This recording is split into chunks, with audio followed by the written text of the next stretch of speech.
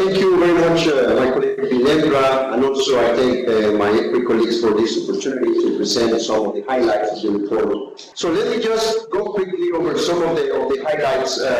Ginebra already mentioned a few of the aspects that come clearly from this SOFI 2018. As you know, SOFI contains two parts. In the part one, we describe and analyze the main trends in food security and nutrition. In the second part, we try to provide a deeper analysis for one of the key drivers behind the main trends. Obviously, one of the main highlights is, as my colleague was indicating, the new evidence signaling that the rising post-hunger we observed in the last year's reports continues today. The number of undernourished people has increased to 821 million, up from 804 million in 2016. The percentage of undernourished people also increases, which means that the rising hunger is not only explained by population growth, it is more worrisome.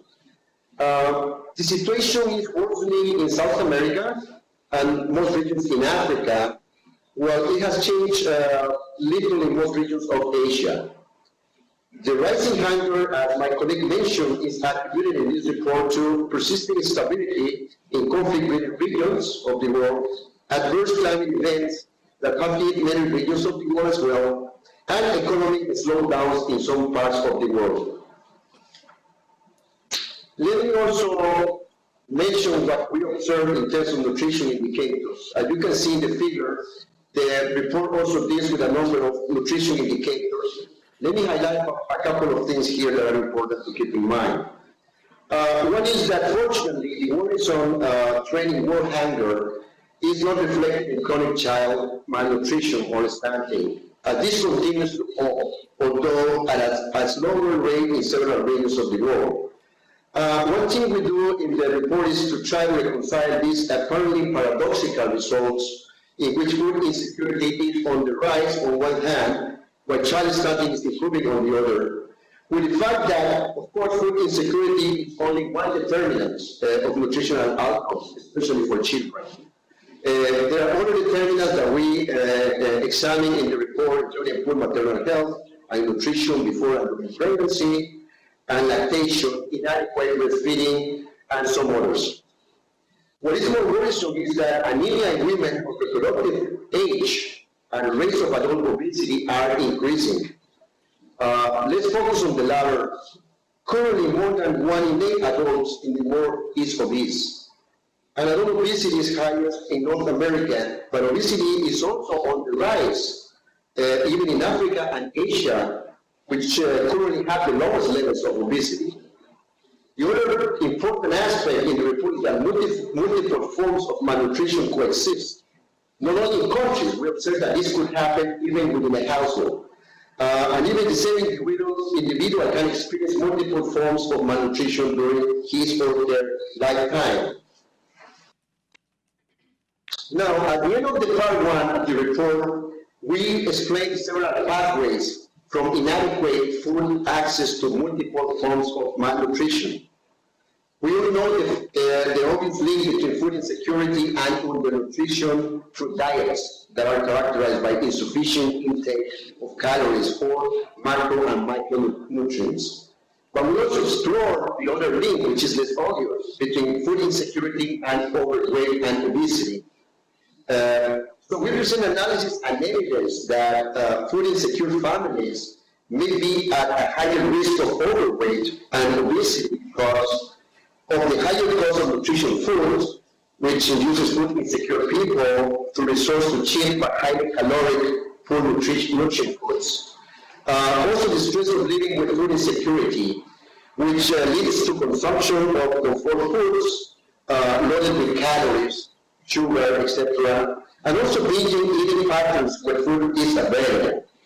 And also we highlight the psychological adaptations to food restriction, which of course induce the body to absorb a large share of calories where food is available. Moreover, children who have suffered from undernutrition and were born with low birth weight or are stunted are at a greater risk of developing overweight and obesity when faced with energy-based diets and a sedentary lifestyle later in life. So, last year, Sophie presented, as my colleague mentioned, an in-depth look at the role of conflict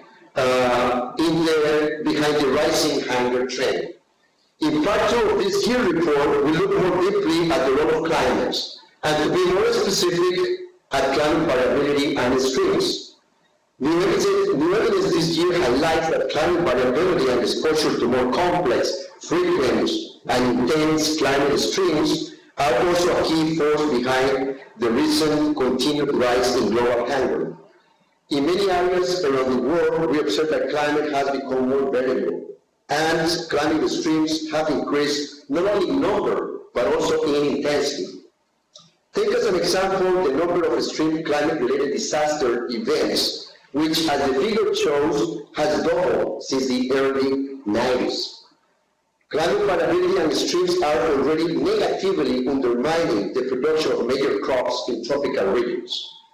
And the extent to which climate variability and extremes are negatively affecting people's food security and nutrition, of course, depends on their degree of exposure to climate shocks and vulnerability to these shocks.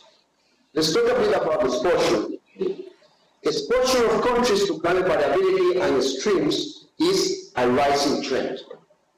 As the figure shows, in the case of low and middle income countries that are exposed to climate extremes, there is an important increase in this exposure. But more important is that there is an increased exposure both in terms of frequency, meaning the number of years exposed to climate extremes, and also intensity, meaning multiple types of climate extremes are seen at the same time, to which countries are exposed. I'm not going to give more details on this, but the diagram is clear about the rising exposure and the problem of the climate extremes occurring with more frequency. Now, one particular aspect that we highlight is that of drought, because droughts feature among the most challenging climate extremes in many parts of the world. They cause more than 80% of the total damage and losses in agriculture, especially for the livestock and crop production subsectors. We studied 76 countries that experienced a rise in undernourishment since the mid-2000s and found that for almost 36% of these countries, which is equivalent to 28 countries, the increase in undernourishment coincided with the occurrence of a severe drought. The figure that you see in front of you shows these countries. And it is most striking that nearly 2/3 of these cases, which is 19 countries out of 28, occurred in relation to the severe drought conditions that the El Niño phenomenon brought about in 2015-2016. This change across so many countries contributed to a reversal of the PRU trend, the prevalence of undernourishment trend at the global level. And this association is further corroborated by a number of studies that show a strong link between drought and stunting in children, which are also reported in the SOPHI 2018. Now, the rising exposure of countries to climate variability and extremes is no doubt having an effect in the numbers of global hunger. In 2017, the average of the prevalence of undernourishment in countries with high exposure to climate shocks was higher than in countries with low or no exposure to these shocks. And even more striking is the fact that countries with high exposure have more than double the number of undernourished people as those with low exposure.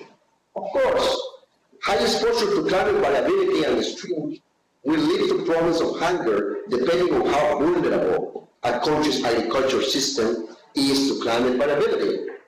The figure you see in front of you shows the prevalence of undernourishment in groups of countries classified according to the type of vulnerability to climate extremes. The dotted line represents countries with low or no exposure to climate extremes, whereas all solid lines represent countries with high exposure to climate extremes as defined in the report.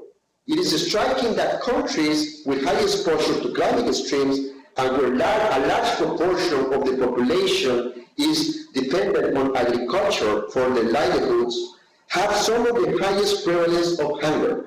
That's what you see through the orange line in the graph. Countries with high exposure to climate extremes and which have agricultural production and yields sensitive to extremes also have very high prevalence of hunger, which is what you can see through the green line in the graph. Of course, we also go deeper into this analysis and find out that climate variability and extremes are also one of the leading causes of food crisis situations, providing very interesting statistics in the report. Let me move towards the end. Many people are being affected, of course, as the report warns. Strongest direct impacts are felt on food availability, given the sensitivity of agriculture to climate and the primary role of the sector as a source of food and livelihoods of the rural poor. Climate variability and extremes are undermining also the other dimension of food security, I will show in the report with concrete examples.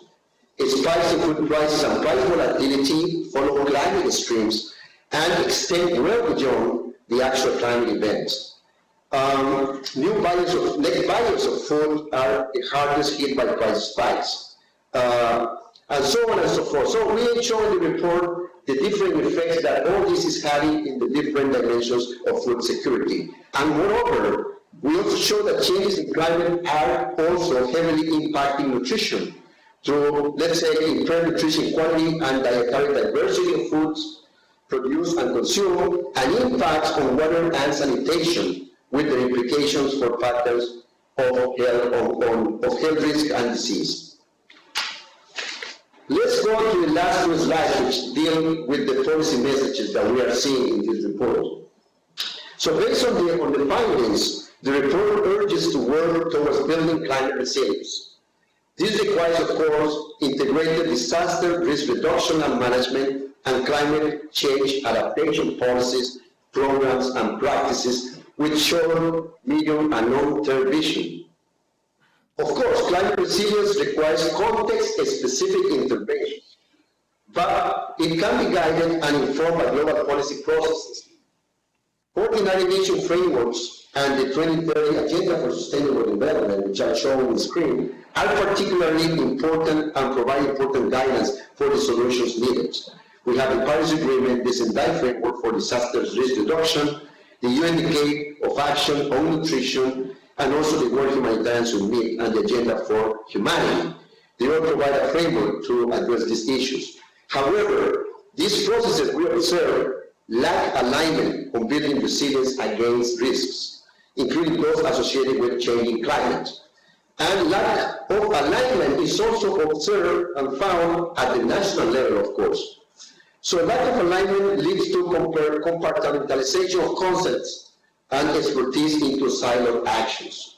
So it's important to better integrate these policy platforms and processes to ensure actions across and within sectors and to pursue coherent objectives and actions for building climate resilience. In addition to this framework and the 2030 Agenda for Sustainable Development, we do have the knowledge, the tools, and the experience needed to build climate resilience. We come across a few examples. We talk about climate risk monitoring and early warning systems, vulnerability reduction measures that are available, crop diversification practices and how they help spread production and income risks. We also talk about the cross-cutting factors that we know work very well. Examples are social protection, participatory approaches for local solutions, empowerment of women and vulnerable groups, just to name a few. The challenge is to scale up and accelerate such actions to strengthen the resilience of livelihoods and food systems, to anticipate and adapt to the effects of climate variability and extremes. Solutions require increased partnerships, enhanced risk management capacities, and multi-year predictable large-scale funding of disaster risk reduction and management and climate change adaptation policies and programs and practices. I thank you very much for your attention.